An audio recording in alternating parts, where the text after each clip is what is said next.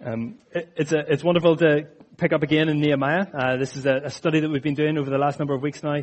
We reached chapter 5 today, and it's been a wonderful journey through this book so far, where we've seen the story of God rebuilding and restoring His people and His place for His purpose.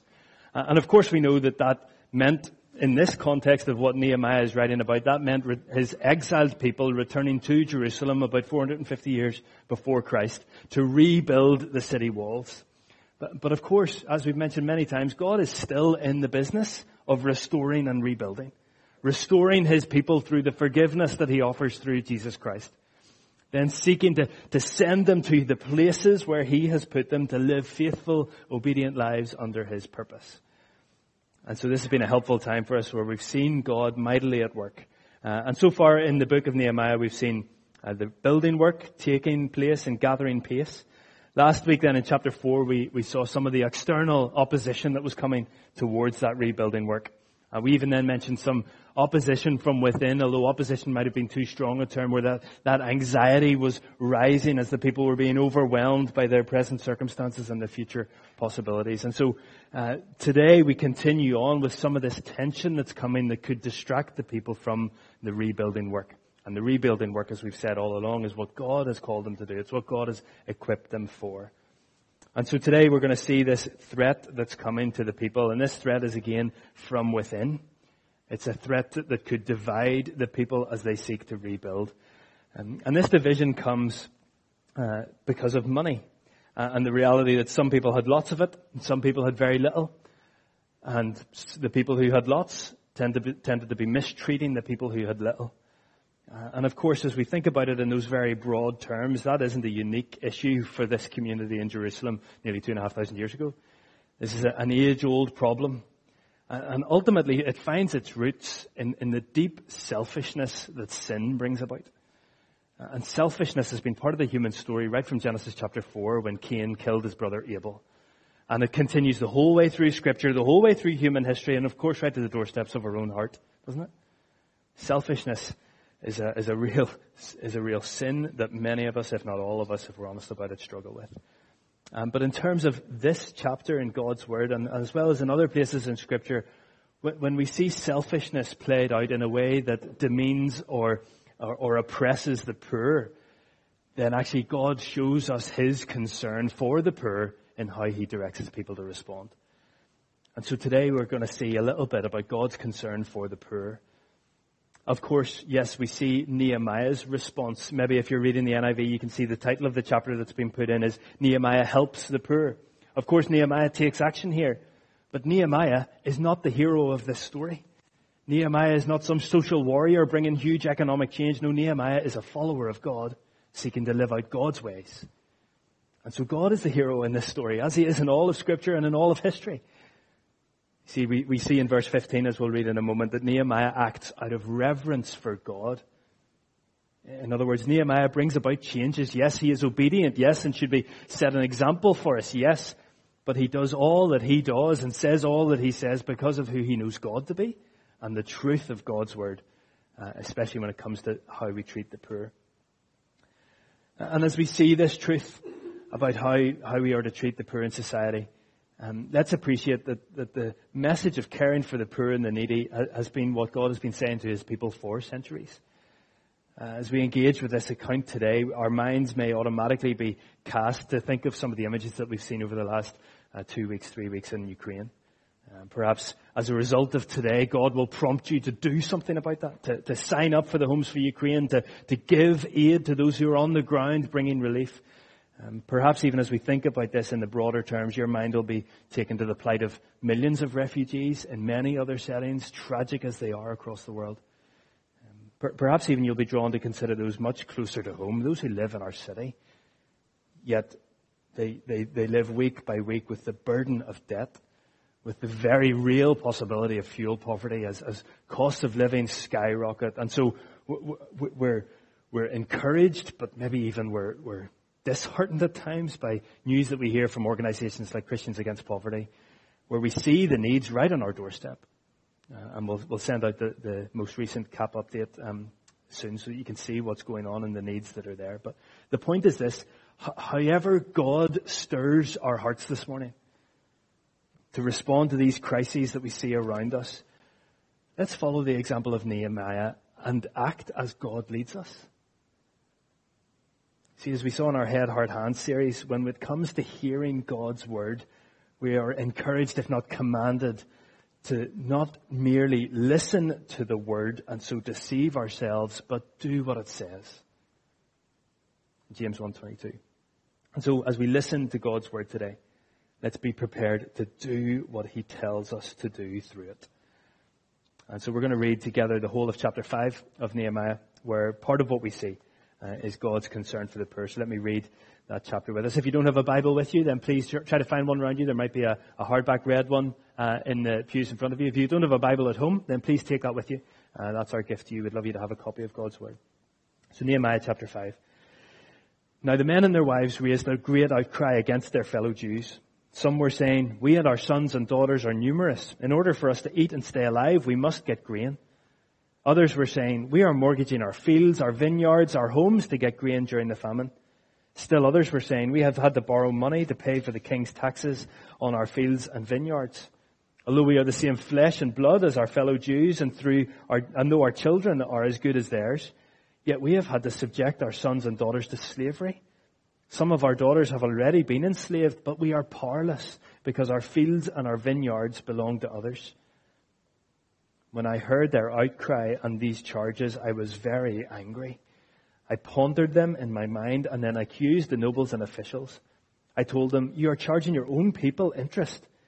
So I called together a large meeting to deal with them and said, "As far as possible, we have bought back our fellow Jews who were sold to the Gentiles. Now you are selling your own people only for them to be sold back to us." They kept quiet because they could find nothing to say. So I continued, "What you are doing is not right. Shouldn't you walk in the fear of God to avoid the reproach of our Gentile enemies? I and my brothers and my men are also lending people money and grain, but let us stop charging interest. Give back to them immediately their fields, vineyards, olive groves and houses, and also the interest you are charging them, 1% of the money, grain, new wine and olive oil." "We will give it back," they said, "and we will not demand anything more from them. We will do as you say." Then I summoned the priests and made the nobles and officials take an oath to do what they had promised. I also shook out the folds of my robe and said, "In this way may God shake out of their house and possessions anyone who does not keep this promise. So may such a person be shaken out and emptied." At this the whole assembly said, "Amen," and praised the Lord.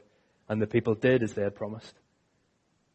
Moreover, from the 20th year of King Artaxerxes, when I was appointed to be their governor in the land of Judah, until his 32nd year, 12 years, neither I nor my brothers ate the food allotted to the governor.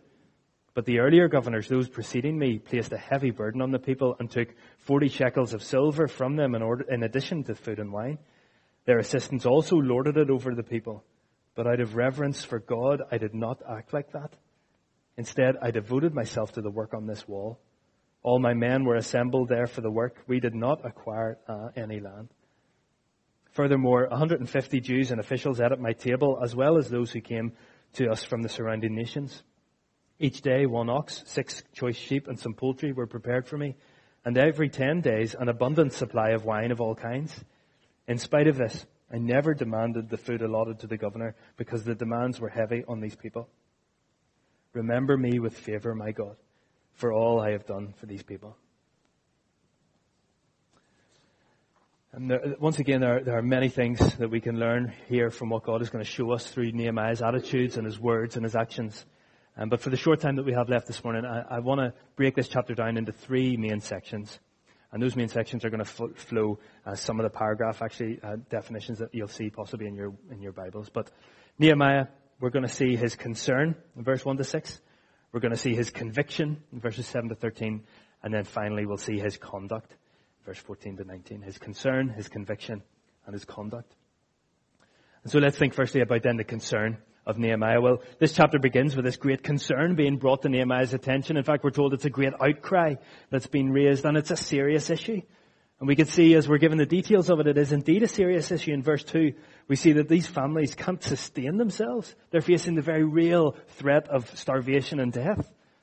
Verse 3 then, we're also told that some families are mortgaging their fields and their vineyards just to get grain. In verse 4, some of these families are having to borrow and get buried into debt just to make ends meet, which involves, of course, selling their children into slavery. And this is a desperate situation for these families. But verse 5 really shows a condemning light on these things. Let me read verse 5. Although we are of the same flesh and blood as our fellow Jews, and though our children are as good as theirs, yet we have to subject our sons and daughters to slavery. Some of our daughters have already been enslaved, but we are powerless because our fields and our vineyards belong to others. And so the debt that these people are living under is becoming so insurmountable that they're even having to sell their own children into slavery just to make payments. But the real gall behind this is that the people who they are being charged by are their own people. They are their fellow Jews. We saw that right in verse 1, didn't we? That they brought an outcry against their fellow Jews. And so this is actually within their own countrymen, within their own community. There's real disparity going on. And the reality of all this evokes a response from Nehemiah. In verse 6, when I heard their outcry and these charges, I was very angry. This wasn't just an uncomfortable set of circumstances. This was unacceptable. This was improper. This, as we see in verse 9, this is not right. And so Nehemiah is deeply concerned about this state of affairs and the plight of the people who are facing this mistreatment, and his emotions are stirred. He gets angry. And I'm sure many of us can understand a similar experience when we see evidence of injustice or oppression around the world. Maybe it was as we do watch things unfold in Ukraine. Maybe it's even a Friday night if you happen to catch any comic relief. And 42 million quid has been raised for comic relief. But you see some of the destitution that people live in and the struggles that they're under. Maybe when we hear updates from organisations like the Food Bank or CAP, our emotions are stirred. We feel something. And at times we may feel even that sense of justified anger at the wrongs that are being done against God's people, against those who bear God's image as human beings. But let me point this briefly deeper than our emotion. You see, in Nehemiah's case, his anger at the injustice wasn't just about the injustice itself, because the injustice was actually a symptom of something deeper. It was a symptom of a deeper problem, and that problem was rebellion against God. And that rebellion against God was being worked out in the injustice. See, it becomes clearer as we work our way through the chapter, but let me very briefly take a moment through some of Israel's history to show what has motivated the anger in Nehemiah here. See, through some of the Mosaic law, there are several references to how God said his people should treat the poor, especially the poor among them. So Leviticus 25, in the midst of instructions about celebrating the year of Jubilee, this year where all debts were cancelled, where all property was returned to its original family or clan, this year of liberty, in the midst of that, we read these words in verse 35 to 40. If any of your fellow Israelites become poor and are unable to support themselves among you, help them as you would a foreigner or stranger, so they can continue to live among you. Do not take interest or any profit for them, but fear your God so that they may continue to live among you. You must not lend them money at interest or sell them food at a profit. I am the Lord your God who brought you out of Egypt to give you the land of Canaan and to be your God. If any of your fellow Israelites become poor and sell themselves to you, do not make them work as slaves. They are to be treated as hard workers or temporary residents among you. They are to work for you until the year of Jubilee. And when we read that and then we see Nehemiah 5, can't we see the contrast? Again, speaking in the year of cancelling debt in Deuteronomy 15. Patrick, can you fire mine on there? Sorry, just one slide. There will always be poor people in the land, we're told. Therefore, I command you to be open-handed toward your fellow Israelites who are poor and needy in your land. To be open-handed, well, what's been suggested here in Nehemiah is anything but open-handedness, isn't it? But this teaching from Leviticus and Deuteronomy and other places, this teaching is God's standard. This is the way that his people should live and how his people should treat the poor. And of course the prophets who were contemporaries and before the exile took place, the prophets leveled this accusation against the Jewish people that you have neglected the poor. And that was part of the reason they were taken into exile in the first place. Now that they're starting to return, and they're not that long back, but they're already starting to let this selfishness and this abuse take place. And so this makes Nehemiah angry. And it'll become clear as we work our way through the chapter, but that anger is because of his fear of the Lord, out of his reverence for God, his understanding of God's truth, of the way that God would have his people live. And he can see that being flagrantly neglected as he hears this report, and it makes him angry. And so this idea of revering the Lord or fearing the Lord, that's how Nehemiah wants to live. That's how he wants his people to live. I read this week someone defining fearing the Lord as honoring God's name, obeying God's word, and loving God's people. Honoring God's name, obeying God's word, and loving God's people. That seems to be the way Nehemiah wants to live. That seems to be the standard he knows God has set. And so he is concerned, more than that maybe, by what he's seen above him and around him, this news that has been brought to him. And what we're now going to see is how that concern leads to something. It leads to a conviction and it leads to his conduct. And so let's think about Nehemiah's conviction. I must admit I'm slightly amazed by Nehemiah here. Verse 6, he's burning with anger. And then verse 7 starts, I pondered them in my mind. The ESV even writes this, I took counsel with myself. I'm not sure about you, but that's not my immediate response to anger, especially this kind of social injustice against God's way kind of anger. But he doesn't allow his heightened emotions to determine his action. No, he takes time to reflect on what God has taught. He gathers his thoughts and then he accuses those who are in charge. And he accuses them publicly.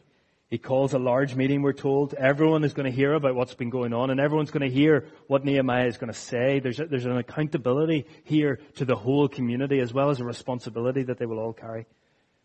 And these people, when Nehemiah start talking, these people know they've done wrong. In verse 8, we read, they could find nothing to say.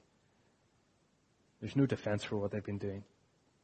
And so, change must take place. They're to stop charging interest. They're to give back what they had wrongly taken. And they do. Verse 12 shows us that they promise to. Again, in verse 12, they take oaths to make sure and commit that will happen. They publicly declare, collectively so in verse 13, they all say amen and praise the Lord. And this is a complete reversal, isn't it? And once again, we're shown that this change of heart in the people and change of action that will follow is then brought about by a reminder of God's truth. See, Nehemiah's conviction is based in verse 9. And so I continued, what you're doing is not right. There's the statement of fact. Then he goes on, shouldn't you walk in the fear of our God to avoid the reproach of our Gentile enemies? Shouldn't you walk? Doesn't the way of God stand in contrast to how you're living? Think about what we've just read in Leviticus and Deuteronomy. Of course there's a contrast here. This is an obvious question. But it's a searching one, and it's certainly loaded. It is designed to bring the people to repentance and change. But in pointing it out in this way, it seems God is reminding them of what they already know. This isn't new teaching for these folks. They know that they should be treating the poor differently. But they need to be reminded of it afresh. And so, shouldn't you walk in the fear of the Lord? And so Nehemiah brings this conviction to realign their behavior with their belief. They know how they should be, in theory. And so shouldn't you be walking in that way?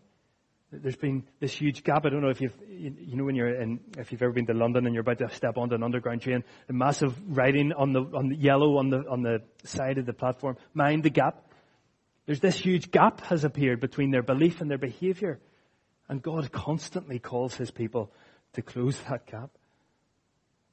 And more accurately, that takes place by submitting to him, to allow our behavior to be determined by what he has said. It's not about us trying harder, it's about submitting more. And that maybe sounds a little bit too neat and tidy. That's all it takes. Just submit to God and all will be well. Many of us know that the conviction that is brought in this way, when maybe those of us who have followed Jesus for a while, we know that sense of God or somehow bringing to our attention that sense of, shouldn't you be walking differently? We know that can be uncomfortable. We know that it can be difficult to put the changes in place that we need. Certainly for the case for these Jews, these wealthier Jews, we're going to forego some economic benefit here. But God's ways are always and eternally better. So it is always going to be better to walk in fear of our God. So yes, this might have meant a decrease in income for some of these Jews, but it could mean the flourishing of the wider community. And the flourishing of the wider community would then speak to those Gentiles around them of the goodness of their God. And so when it comes to this conviction that can sometimes come, where we feel that sense of we know the theory of the truth of God's ways, yet our lives aren't reflecting it, and we're convicted by that sense of, shouldn't we walk in fear of our God? If you're sensing that this morning in any way of life, if that's about your finances, maybe if that's about your speech, maybe if that's about how you treat your colleagues or your family members, there's loads of ways in which we can be convicted of this. Please don't leave it. Don't ignore it. God is trying to warn you and graciously invite you back into a deeper relationship of faithfulness with Him. And so that's what we see here through Nehemiah. That's the invitation. And the final thing that we're going to look at then is Nehemiah's conduct.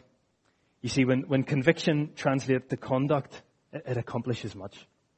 Thanks, Patrick. So let's move on to view these final few verses from verse 14 to 19. So this chapter concludes, and Nehemiah explains more about his personal circumstances here. He shows that there are certain things that he didn't do and certain things that he did do. And I love that pattern throughout Scripture. We tend to find that lots. It's repeated in a lot of places, particularly 1 and 2 Timothy. We see that a lot of, we used to live this way, now we live this way. We see it loads and loads, where this negative, sinful behavior is replaced by positive, godly ones. And so we see this example in Nehemiah here of things that he didn't do, that he knew would be wrong to do, so he didn't do them, and the ways that he did then act in godly fashion. And so in verse 14 and 15, we see Nehemiah didn't take the benefits that were allotted to him, that he could easily have taken as the governor. But he knew that in taking them, it would place a heavy burden on people. His predecessors as governors had done that, and he had seen the negative impact of it, so he chose not to. He went without so that others would be benefited. Instead, then, verse 16 starts.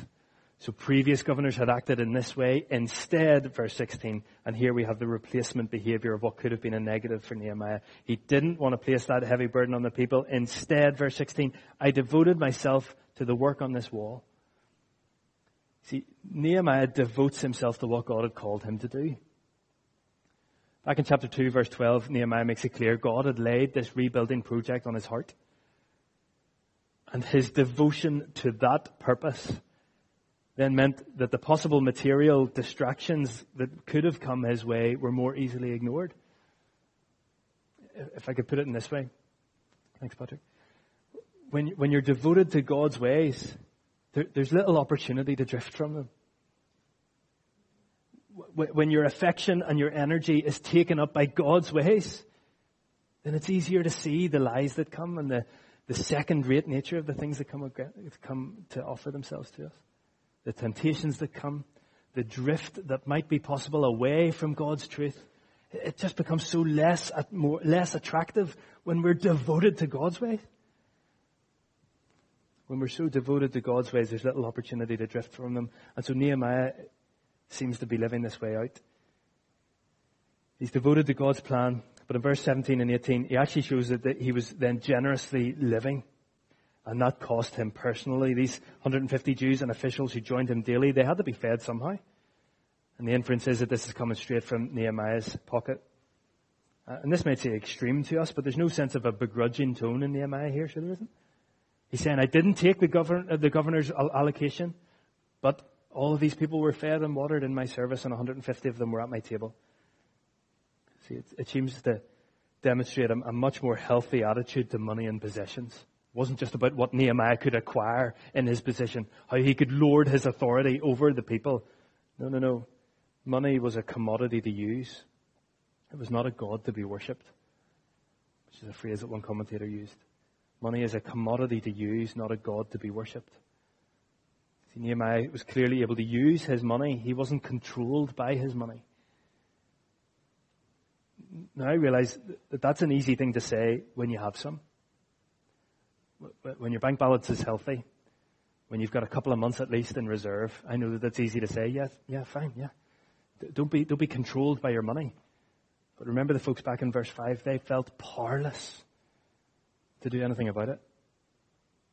And so if you find yourself in financial strain, please know there is hope, there is help. Organizations like Christians Against Poverty can help counsel our way through debt. There's lots of things that we as a church family would love to do. Surely one of the things that this teaches us is that God's people should live generously together. Think about the Acts example. Acts 4, when they sell property and possessions, in Acts 2 as well. They sell property and possessions to give to anyone who had need. And so if you find yourself in need this morning, I know it's difficult. I know there's a lot of stigma attached to this, but please let us know so we can offer some help. Because none of us, if we're following Jesus, we're not supposed to be mastered by money. Remember Jesus' teaching in Matthew 4:24, no one can serve two masters. Either you will hate one and love the other, or you will be devoted to one and love and despise the other. You cannot serve both God and money. And so whether that is serving it in a sense that we always want to gain more, or serving it and that the lack of it is controlling everything that we have, every decision that we make, then please know that Christ does not want us to live that way. Doesn't mean that he's going to flood your bank account, but he's just showing that the eternal riches in him are what life after him is really all about.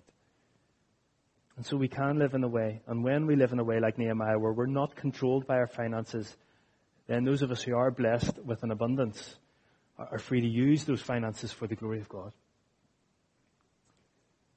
And ultimately, as we see from Nehemiah's prayer in the last verse here, it is God who we serve, isn't it? It's God's opinion who matters most. When he is our master, then we want him to remember us with favor. We want him to say to us on that day when he returns, well done, good and faithful servant. And so it's God's gaze and his smile that we want on us. And that's why we live this radically different life to the way around us. Yes, we may not win accolades from the world around us when we live in this sacrificial, open-handed way. We may not be deemed a success by certain people's measures.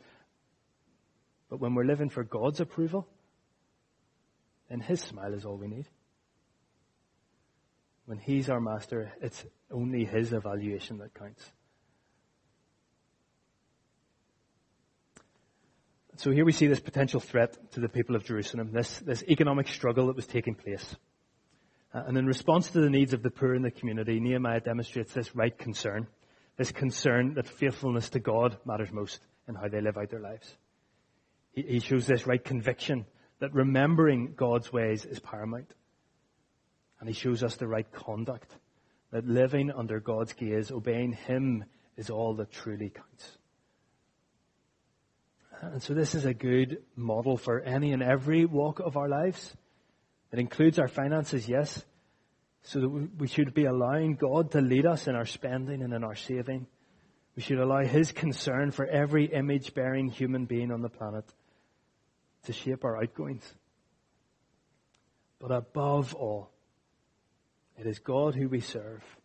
He is our master. He is our ultimate Lord and King.